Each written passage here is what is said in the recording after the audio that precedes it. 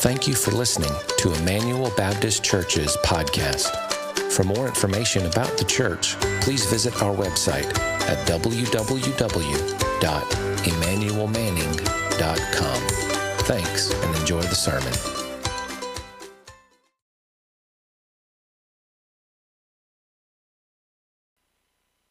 We're going to read tonight verses 1 to 13. So if you guys will follow along as I read. And it's a good night for the youth to be in here with us because we're going to deal with something that you don't have to deal with all that often, but when you have to deal with it, it's really good to know about. And there are a few things in the scripture like that, and tonight we're going to look at one of them. So follow along as I read 1 Corinthians 12, verses 1 to 13. Now concerning spiritual gifts, brothers, I do not want you to be uninformed. You know that when you were pagans, you were led astray to mute idols, however you were led. Therefore, I want you to understand that no one speaking in the Spirit of God ever says Jesus is accursed, and no one can say Jesus is Lord except in the Holy Spirit. Now, there are varieties of gifts, but the same Spirit. There are varieties of service, but the same Lord. And there are varieties of activities, but it is the same God who empowers them all in everyone. To each is given the manifestation of the Spirit for the common good. For to one is given through the Spirit the utterance of wisdom, and to another the utterance of knowledge according to the same Spirit. To another faith by the same Spirit. To another gifts of healing by the one Spirit. To another the working of miracles. To another prophecy. To another the ability to distinguish between spirits. And to another various kinds of tongues. To another the interpretation of tongues. All these are empowered by the one and the same Spirit, who apportions to each individually as he wills. For just as the body is one and has many members, and all the members of the body, though many, are one body, so it is with Christ. For in one Spirit we were all baptized into one body, Jews or Greeks, slaves or free, and all were made to drink of one Spirit. May God add his blessing to the reading of his word. Well, I want to do what I've done every week so far, which is a review, just so we can keep up with this. And if this continues on much longer, the whole service will be a review. But the first week, we looked at the Holy Spirit as a person in the Godhead. And we said that the Holy Spirit is not an it, it's not the force. The Holy Spirit is a he, a person to whom we can relate, a person to whom we can pray, because the Holy Spirit is part of the triune Godhead. The next week, we looked at the Old Testament and the working of the Holy Spirit in the Old Testament, that it was occasional, temporary, and task-oriented, but that Moses and the prophets were looking forward to the day when the Holy Spirit would be a reality in the lives of all of God's covenant people. The week after that, we looked at the Holy Spirit and Jesus, and that Jesus did his miracles and did his ministry in the power of the Holy Spirit. He was the Spirit-anointed Messiah. That's what Messiah means, Mashiach, anointed one. And so what he did in the power of the Holy Spirit. And then we said Jesus, having been crucified and now dead, buried, and raised again, Jesus is now the one who is bestowing the Spirit. He's pouring the Spirit, just like John the Baptist said, I come baptizing you in water, but there comes one after me who's going to baptize you in the Holy Spirit. That's Jesus, and the Spirit of Jesus glorifies Jesus in the church. The week after that, we talked about how to engage in a theological debate.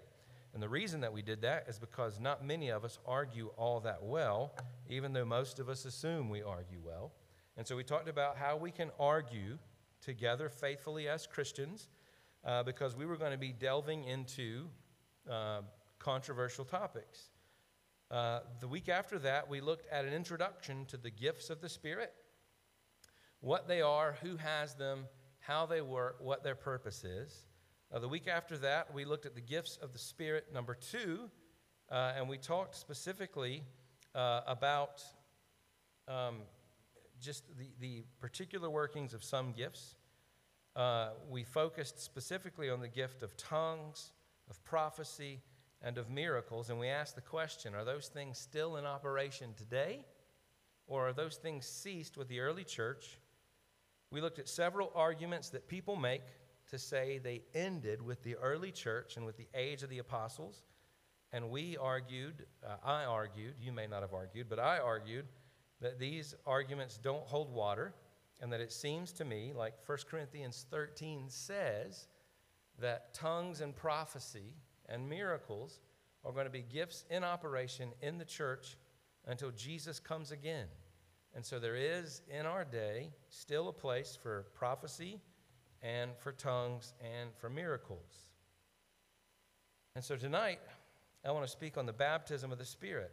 And the reason that I want to do that is because of what I argued last week. I said that I'm a continuationist.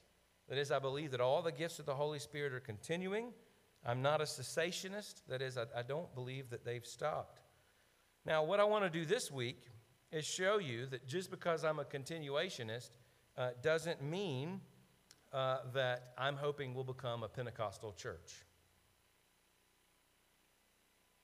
Because even though I think that the gifts of the Holy Spirit are still in operation, I also think that they're mostly conceived of in the wrong way and probably not practiced in the right spirit. And particularly in our day, a teaching that is afoot is that if you're going to think of yourself as kind of a higher level Spirit-baptized Christian, then you will have to have given evidence of that, of speaking in tongues. In our area, there's a lot of people, a lot of wonderful, godly people who believe that either A, they're kind of a second-tier higher Christian empowered for ministry because they've been baptized in the Holy Spirit, because they've spoken in tongues, and then in those same churches are a bunch of people who are frustrated and downcast because they haven't yet done it. And then there's us who wonder what in the world is going on. And so what I want to do tonight is talk about the baptism of the Spirit, just to see what it is biblically, to go through those passages in Acts where people spoke in tongues and to talk about what's going on there and to come to some conclusions for us today and hopefully some points that maybe you can share the next time you're at the water cooler or at school with someone who goes to a Pentecostal church. Now, when I say Pentecostal, here's what I mean. Most Pentecostals and charismatics, and there's several denominations about which this is true, most of them today believe that the baptism of the Holy Spirit is a special work of the Holy Spirit by which a believer is endued with power for life and service. He's now gifted for ministry. This work of the Holy Spirit is distinct from and usually subsequent to the Spirit's work of regeneration. In this schema, all Christians are baptized by the Spirit, but not all Christians are baptized with or in the Spirit. And so you'll see this is the definition that comes from this book by R.C. Sproul called The Mystery of the Holy Spirit. And on this, it's pretty good, and so I'm just using a lot of this tonight. But what he says is that there's this idea afloat that while every Christian sort of has been baptized, granted the Holy Spirit in certain ways, that there comes this second powerful experience of being baptized in the Holy Spirit. And when you have that, you move into a new level of holiness, and you move into a new level of power for service. You move into a new level of victory over sin. This is better than what it used to be, because when Pentecostalism sort of first got going, they thought that the baptism of the Holy Spirit sort of moved you into the realm of sinlessness or even overwhelming victory over sin. And you'll still meet some people who are hoping for the baptism of the Holy Spirit because then they'll have victory over sin. Let me show you or at least tell you what R.C. Sproul says about this, and I think he's right. For any person to remain convinced that he's living without sin, he must avoid either a close scrutiny of God's law or an honest scrutiny of his own performance. And we'll talk about this at some point. There is no perfection. There's a lot of people who teach that they've overcome all willful sins. I just don't think the Scripture bears that out. And usually people who speak that way either don't understand God's law as taught by Jesus in the Sermon on the Mount, or they don't have much self-awareness at all. I'm a sinner. I still struggle with sin. So now a lot of people believe that when you're baptized in the Holy Spirit, baptized with the Holy Spirit. It's just moving into a new level of victory and ministry for service, and that this, having happened to you, is shown by the speaking of tongues. So, where does this teaching come from? How many of you have any kind of Pentecostal background and have heard this? A few, okay, a handful. Why in the world would somebody believe this? Why would they believe that there's kind of a work of the Holy Spirit so that you believe, and every Christian has that, but then there's these second-tier Christians who have real powerful service, and that baptism is shown through the speaking of tongues. Well, let's read some Bible verses, shall we? Y'all with me? This is Acts 2, 1 through 4. When the day of Pentecost arrived, they were all together in one place, and suddenly there came from heaven a sound like a mighty rushing wind, and it filled the entire house where they were sitting, and divided tongues as of fire appeared to them and rested on each one of them. And they were all filled with the Holy Spirit and began to speak in other tongues as the Spirit gave them utterance. So presumably all who were together in one place were people who were already believers in Jesus, and having been believers in Jesus, they were baptized or filled with the Holy Spirit, and they began to speak in other tongues. So what you have is something happening after they're saved that's different. Look at Acts 8. Now when the apostles at Jerusalem heard that Samaria had received the word of God, they sent to them Peter and John, who came down and prayed for them that they might receive the Holy Spirit. For he had not yet fallen on any of them, but they had only been baptized in the name of the Lord Jesus. Then they laid their hands on them, and they received the Holy Spirit. And you know what happened when they received the Holy Spirit? They spoke in tongues. So we have here again people who had heard the word of God, had been baptized into Jesus, believed in him, but have not heard the Holy Spirit. They were prayed for, the Holy Spirit fell, and again they spoke in tongues. This is Peter at the house of a man named Cornelius, a God-fearer, Acts 10, 44 through 47. While Peter was still saying these things, the Holy Spirit fell on all who heard the word, and the believers from among the circumcised who had come with Peter were amazed, because the gift of the Holy Spirit was poured out even on the Gentiles, for they were hearing them speaking in tongues and extolling God. Then Peter declared, "Can anyone withhold water for baptizing these people who have received the Holy Spirit just as we have?" So what do we have? These are believers, people that they hear the word, they receive it, then the Holy Spirit comes and they speak in tongues. And Peter takes speaking in tongues as them having received the Holy Spirit. Acts 19. And it happened that while Apollos was at Corinth, Paul passed through the inland country and came to Ephesus. And he found some disciples, and he said to them, "Did you receive the Holy Spirit when you believed?" And they said, "No, we have not even heard that there is a Holy Spirit." And he said, "Into what then were you baptized?" So we've got baptism, Holy Spirit. They said, "Into John's baptism."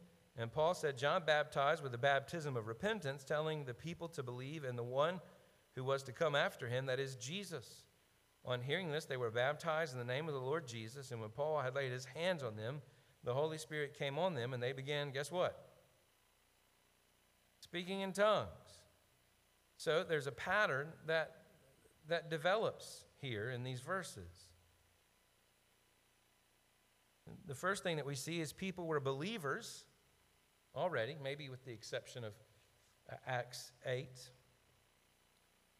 People were believers and thus born of the Spirit prior to their baptism in the Holy Spirit. This indicates that there must be a distinction between the Spirit's work of regeneration and the Spirit's work of baptizing. 2, there's a time gap between faith and Holy Spirit baptism. This clearly indicates that while some Christians have the Holy Spirit to the degree that they're regenerate, they may still lack the baptism of the Holy Spirit, which is subsequent. 3, the initial outward evidence of baptism of the Holy Spirit is speaking in tongues. I can't tell you how many times today I wrote the word tongues, and I think I misspelled it every time. It's one of those words I just can't ever get on the first go-round. So here's the question, all right? This is what the book of Acts says, case closed, right? The Bible says it, I believe it, that settles it.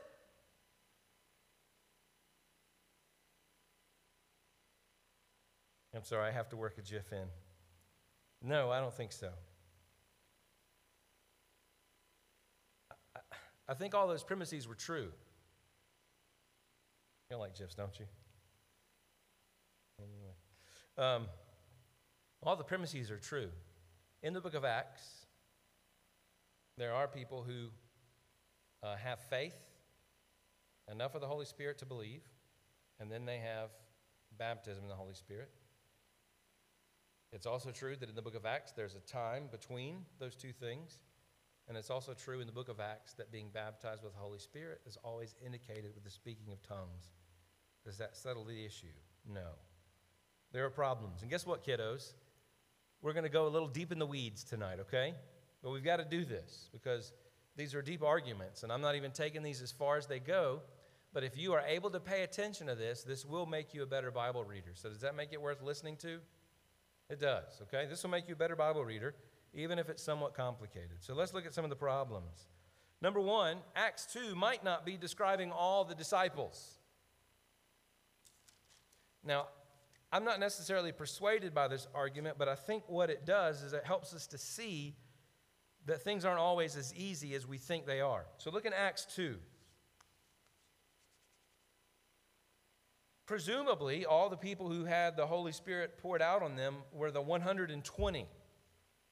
But is that the case? Is that the case? It may not be the case. Why do I say that? Well, when Luke wrote Acts of the Apostles, did he include the verse numbers and the chapter divisions? No. So you have to be really careful when you read the Bible that you not think, well, we're in chapter 2 now, this is a new unit. It may not be. Sometimes you have to read the Bible as if you're reading something without chapter and verse numbers. So here's what I want you to see. Number one, it says, when the day of Pentecost arrived, they were all together in one place. Now look at the end of verse 26. Who are the last people mentioned? 26 of chapter 1.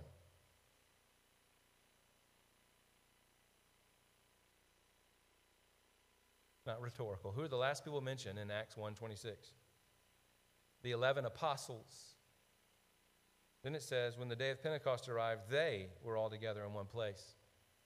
So it could be that they is only the 11. You see that? Again, we may be able to assume it's the 120, but the clearest and closest antecedent referent is the 11 apostles. Then, look down in verse 7. When they were speaking in tongues, in verse 7 it says this, and everybody was amazed and astonished, saying, are not all those who were speaking Galileans? A question. Do you think that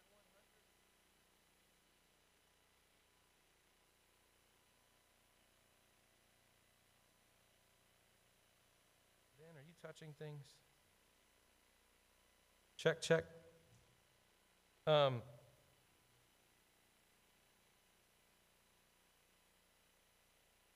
In Acts chapter 2, verse 7, it says, are not all those who are speaking Galileans?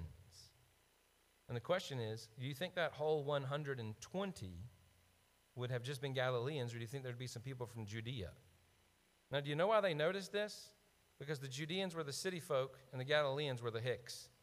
So the Galileans would have been the people who speak like us. Not really. I don't think they have a draw. But you have to assume that all 120 were Galileans, and given that they were in Jerusalem, I just doubt it. Does that make sense? And so it says all the ones who are speaking in tongues, aren't they Galileans? What were those 11 apostles? Galileans. Okay? And then finally, when the people started asking questions, look at verse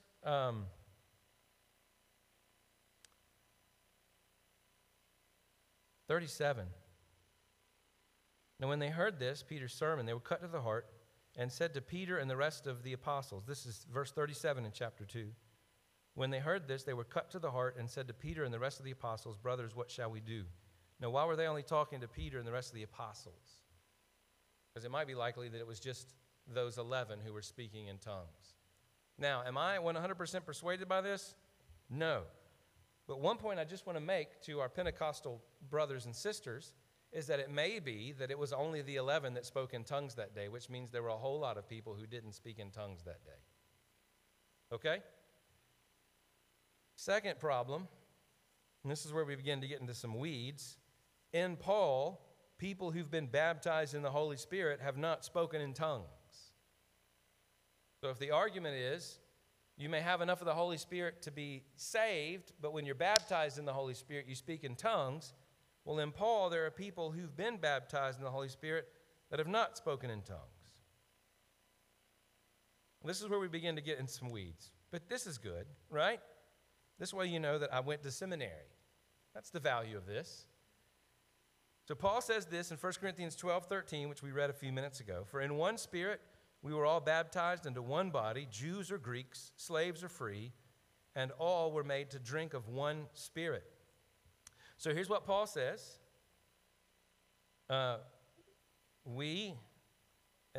These two things are right beside each other in the Greek, and it's emphatic. For we all, in one Spirit, were what? So what were we baptized into? All right, so we see here that Paul is saying that all of the Corinthians were baptized in the Spirit into one body. All right, now, I just want to point this out. There's three words that are really important there. It's a Greek preposition in. It's the Greek word pneumati, which is that Greek word pneuma in the dative case. How many of you know what a case language is? All right, Latin, Spanish, yada, yada, yada. All right, so we have in, preposition, pneumati, dative case, Greek spirit, baptizo. Now, there are 6 times in the New Testament when people are said they're going to be baptized in the Spirit, 6 other times, and every time it has those 3 ingredients. The preposition in, pneumati in dative, and baptizo. Show you some. For John baptized with water, but you will be baptized with the Holy Spirit not many days from now. So that's that phrase, baptized with the Holy Spirit, or Acts 11. And I remembered the word of the Lord, how he said, John baptized with water, but you will be baptized with the Holy Spirit. In the Greek, it's the same as Paul in 1 Corinthians 12. And these 2 verses are referring to when the Spirit was poured out and they spoke in tongues, right? But here Paul says, in one Spirit we were all baptized into one body, and we were made to drink of one Spirit. Now, what trips people up here, and again, I'm getting nerdy, what trips people up is it seems like they were baptized into 2 things in this verse, right? They were baptized into the Spirit, and they were also baptized into what? And so what our Pentecostal brothers and sisters will say is you can't translate then that they were baptized into 2 things. When Paul is talking about these Christians in Corinth, they were baptized by the Spirit into the body. Couple problems with that. It's always Jesus that's baptizing people in the Spirit. It's never the Spirit that's baptizing anybody into anything. Okay? You're like, are we out of the weeds yet? One more weed. There's another place in Paul, in Corinthians, where he also says people were baptized into 2 things. 1 Corinthians 10, verse 2. And all were baptized into Moses. So Paul doesn't have a problem with saying people can be baptized into more than one thing. Does this make sense? So all of that considered, when we deal with 1 Corinthians 12, we're looking at a verse where Paul is talking to these Christians, and he says, all of you, Corinthians, were baptized in the Spirit. But we also know that not all of them spoke in tongues. Because, he says in 1 Corinthians 12, 29 through 31, are all apostles? What's the presumed answer? No. Are all prophets? No. Are all teachers? Do all work miracles? Do all possess gifts of healing? Do all speak with tongues?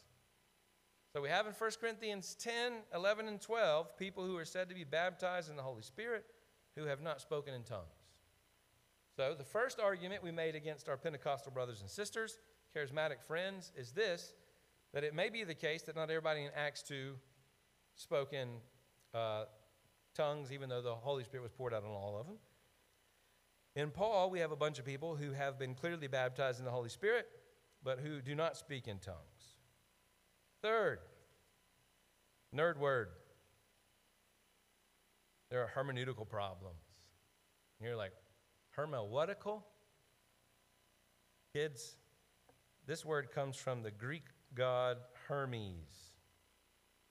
Hermes was the god who carried the messages from Zeus down to others, okay?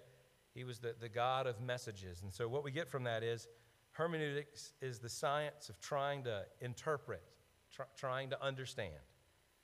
There are hermeneutical problems, and this is where I really need you guys to pay attention, because the hermeneutical problems demonstrated here not only trip up our Pentecostal brothers and sisters, they can often also trip us up.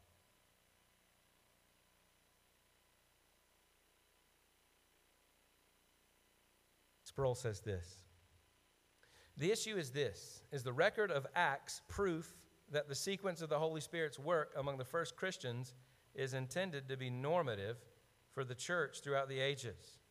In other words, just because it happened in Acts, does that mean it's always supposed to happen? Another way of phrasing this, the working assumption of neo-Pentecostal theology is that the purpose of biblical narrative is to teach us what happened then, that what happened then was to be normative for all generations. This is R.C. Sproul. Here's what he's saying. Biblical narrative, what is a narrative? Somebody tell me. Biblical story. Most of the Bible is narrative. The book of Acts is narrative because it told us what happened. 1st, 2nd Chronicles, narrative. The Gospels, narrative, right? 1st and 2nd Kings, narrative. Ezra, Nehemiah, Esther, narrative. 1st and 2nd Samuel. They're all telling us a story about what happened.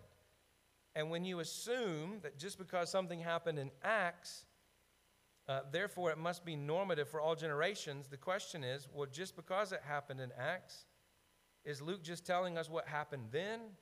Or is Luke telling us, through telling us this story, what always has to happen? So let me phrase this in another way. Because you need to understand this, because this affects your Bible reading as well. Because Samuel defeated the Philistines with the jawbone of a donkey, does that mean whenever you meet a Philistine, you're supposed to kill him with the jawbone of a donkey? Miriam says yes. Somebody call the police, okay? No. Well, how about this? Because Jesus walked on water in the Gospels, is that the author of the Gospels teaching you that your experience should be that you walk on water? It comes down to this. What's the purpose of biblical narrative? When the Bible tells us stories, what's the point of the story? Is it to say what always has to happen, or is it to say what did happen? Class, which is it? It's to say what did happen. Now, sometimes, of course, if we read them carefully, we can see that Bible stories are told to teach us, to make a point about how we should live. But by and large, when the narratives are talking about what happened, they're telling us what happened. I mean, you can't say that just because Abraham had 2 wives, therefore people believe that Christians must all have 2 wives. Men, how many of you want another wife? None of us, right? This is one of the things where people come at us as Christians. They go, well, the Bible must believe that bigamy is okay because Abraham had 2 wives. Is the Bible telling us that Abraham having 2 wives the same as the Bible saying it's okay that you have 2 wives? No. If you can understand this point, you'll understand a lot. That when the Bible tells you what happened, it's just telling you what happened. And sometimes there's a point that you can take for your life. There's always a point you can take for your life. But it's never that you're to relive the narrative of what happened. So, when I say it's a hermeneutical issue, here's what I mean. When it comes to how we today are to live the Christian life, is the direct didactic teaching coming from Acts or coming from the epistles? Coming from the epistles, right? Paul writes things to churches that are normative for us today. Narrative isn't necessarily normative for us today. Now, goodness gracious, there's a lot, and when God acts in history, there are things we need to take for our lives, but just because it happened then doesn't mean that the Bible's saying it has to happen now. So, y'all follow? We're coming out of the weeds. Y'all with me? Let me make this point. When you read the Bible, you have to read it according to its genre, right? Had a conversation the other day about this. We don't read the book of Proverbs as if it's giving us promises, do we? When the Bible says, raise up a child in the way that they should go, when they're old, they'll not depart from it, is that the Bible saying this is a Loctite promise? Or is the Bible saying this is a proverb? It's a generally true statement that's not always true. It's a generally true statement that's not always true. That's what a proverb is. So when you read Proverbs, you don't go, well, God made a promise that if I am generous, then I'll be rich. It's generally true that the generous prosper. It's not always true. Or that if I live a righteous life, no suffering will come to me. Because that's what it says in Proverbs. Okay, that's generally true. How'd that work out for Jesus? So when you read a proverb, you got to read it as a proverb. When you read apocalyptic literature, which is what we're doing on Sunday morning, one of the things I'm trying to tell you is you have to read it like it's apocalyptic literature and not like it's an epistle. That it communicates truth in a different way. Narrative communicates truth in a different way. And just because you read a story in the Bible does not mean that that's what's normative for today. That is, that's what we should all be experiencing. That's what we should all be doing. So my first sub-point here is that you shouldn't necessarily be going to Acts to determine how things should be now. You should read Acts going, how did God work then? You got it? And if you go to Acts or the Gospels thinking, well, whatever happened then must happen now, you're going to be weird. And it's not necessarily wrong to be weird. You're just going to be wrongly weird.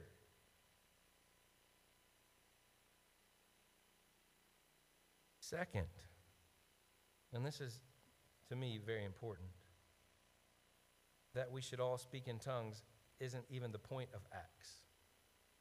The point of people speaking in tongues was to show that all kinds of people are accepted. What do I mean?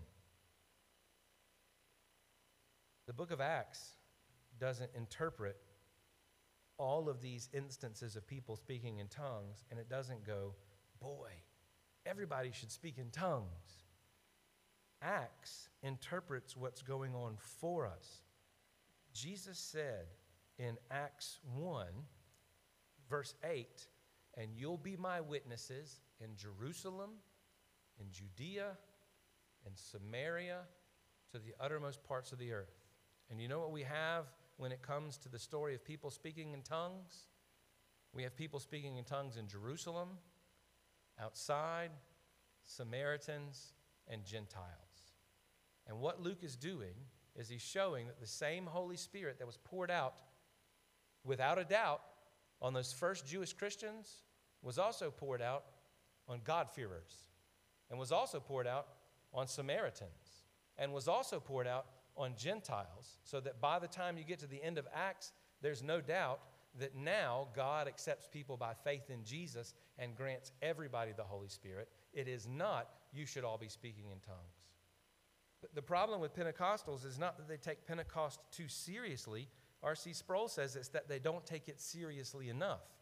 It was an epochal, eon-changing time. The baton was being shifted from the old covenant into the new covenant. Remember, in the new covenant, based on what Moses hoped, he wanted everybody to have the Spirit and everybody to prophesy. And the reason people speak in tongues at various points in Acts is it's God saying, I accept this group and this group and this group and this group on the basis of faith and not on the basis of becoming a Jew. And so he just pours out his Holy Spirit in a new way again, and then with this group, and then with this group, and so that by the time you get to the end of Acts, every possible group, division, has now spoken in tongues together. That's God's way of saying the age of the Spirit has come. Does this make sense? Because this is exactly how Peter takes it. While Peter was saying these words, this is when he's preaching. This is Cornelius. He's a God-fearing Gentile. While Peter was still saying these things, the Holy Spirit fell on all who heard the word. And the believers from among the circumcised who had come with Peter were amazed because the gift of the Holy Spirit was poured out even on the Gentiles. For they were hearing them speaking in tongues and extolling God. Then Peter declared, everybody who's ever going to be a believer is going to speak in tongues. Wait, no, that's not what he says, is it? He says, then Peter declared, can anybody withhold water for baptizing these people who've received the Holy Spirit just as we have? And he commanded them to be baptized in the name of Jesus Christ, and they asked him to remain for some days. The biggest theological problem in the New Testament, and we see this in Acts 15, we see it in Colossians, Galatians, Romans, all over the place, is the question is, did Gentiles have to become Jews in order to be fully acceptable to God? And God pouring out his Spirit from one group to another is God's way of saying, no. They can just come straight to me through Jesus. Peter had to be told from heaven a couple of times, you're okay to eat non-kosher food, right? When he got back from doing this, the biggest problem that people had is that Peter had eaten with Gentiles. And so Peter does this. As I began to, he's given his report to these people who said, Peter, what are you doing eating with Gentiles? They've got to eat kosher if they're going to have any hope of becoming like us. As I began to speak, the Holy Spirit fell on them just as on us at the beginning. And I remembered the word of the Lord, how he said, John baptized you with water, but you will be baptized with the Holy Spirit. If then God gave the same gift to them as he gave to us when we believed in the Lord Jesus Christ, who was I that I could stand in God's way? When they heard these things, they what? They spoke in tongues too, but they're dirty. They eat ham. We had stuffed pork chops tonight.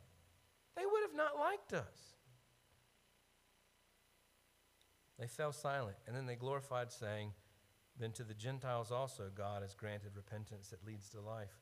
We have no idea how hard it was based upon the Old Testament temple and sacrificial system and cleanliness laws for Jews to actually believe that God could save anybody else who didn't have this. And the way that God had to demonstrate in the book of Acts that Samaritans and God-fearers and Gentiles were actually as acceptable is he had to give his apostles a really major sign that the age of the Spirit had come, that is, glorifying God by speaking in tongues, and then he had to give it to this group and to this group and to this group so that they could actually believe that all of these people were equal before God and Jesus. That's what's going on in the book of Acts. Not, this is teaching us that everybody who's baptized in the Spirit will speak in tongues. Because by the time you get to Paul's letter to the Corinthians, he's saying you've all been baptized in the Spirit because you believe in Jesus, and not all of you speak in tongues.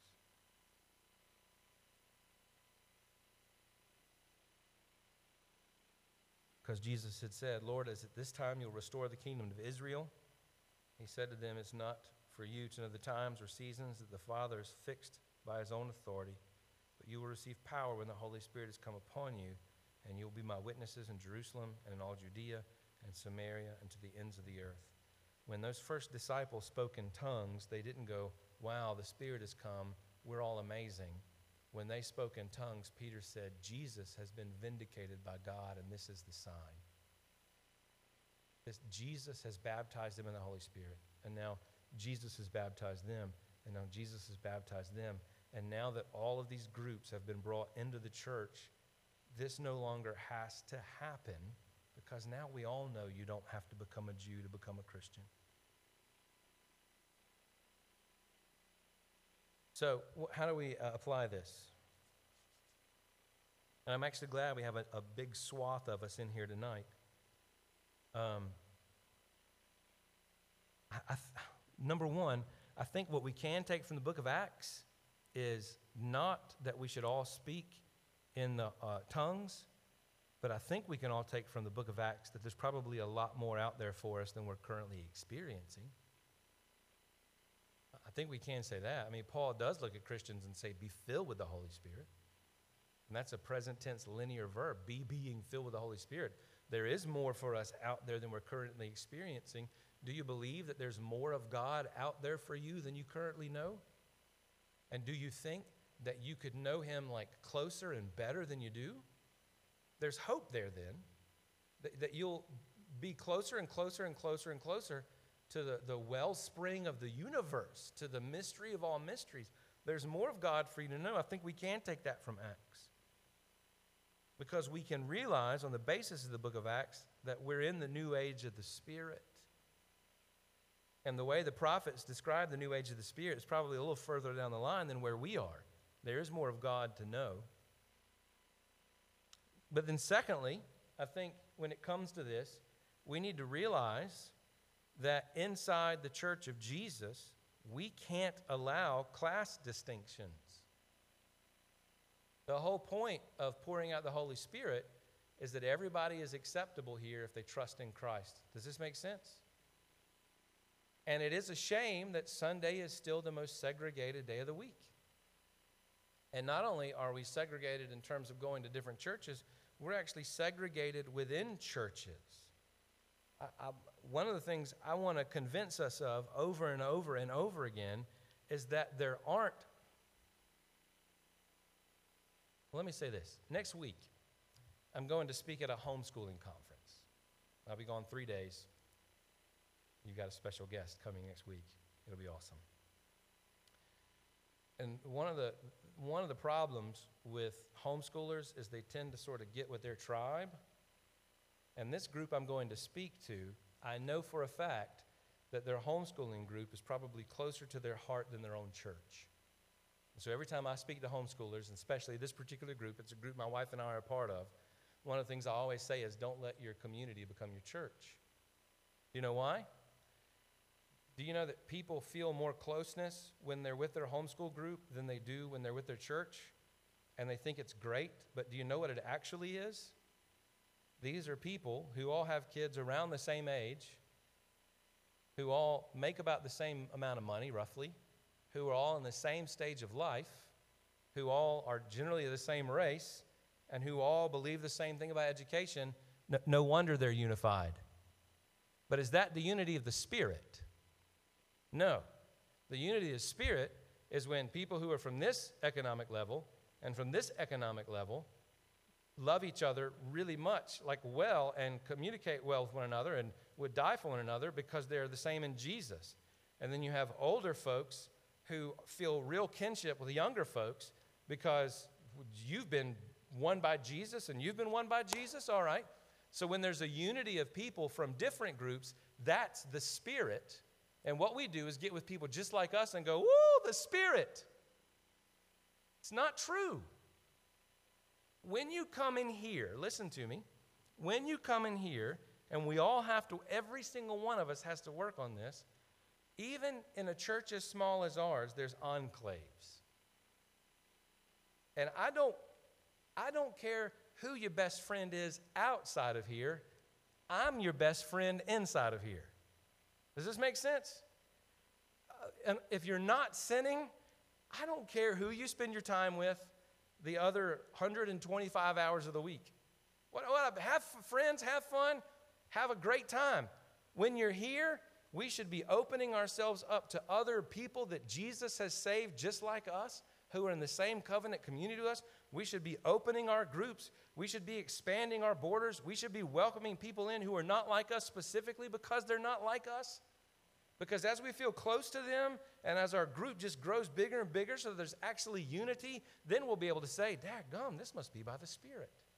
And until then, we can just go, well, they're sort of like me and like the same things I like. And that's a problem here. And it's one we desperately need to be praying about, because even a church as small as ours can be fractured. And every single one of us, from the young ones in the back to the older ones in the front, I'm drawing with broad brushes here, y'all forgive me. You should be doing whatever you can the 3 hours a week that you are here to be spending your time and experiencing unity with as wide a group of people as possible. Because these are also people that Jesus saved just like he saved you. And because of that, they are your brother and your sister.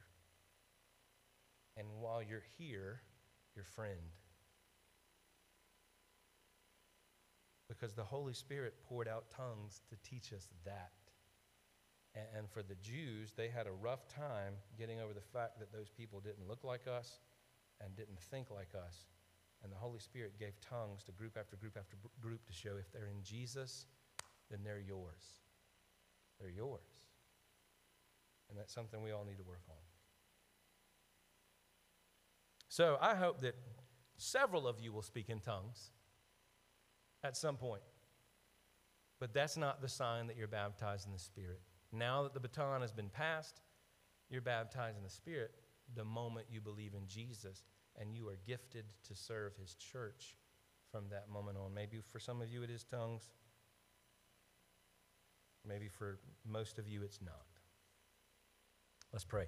Father, help us to apply this to our hearts and to be the kind of people you would have us to be, to reach out to those not like us, to genuinely care about them, Lord, because we're here together in your name. Help us, Lord, to experience all of you that we can. For the glory of your name, we pray.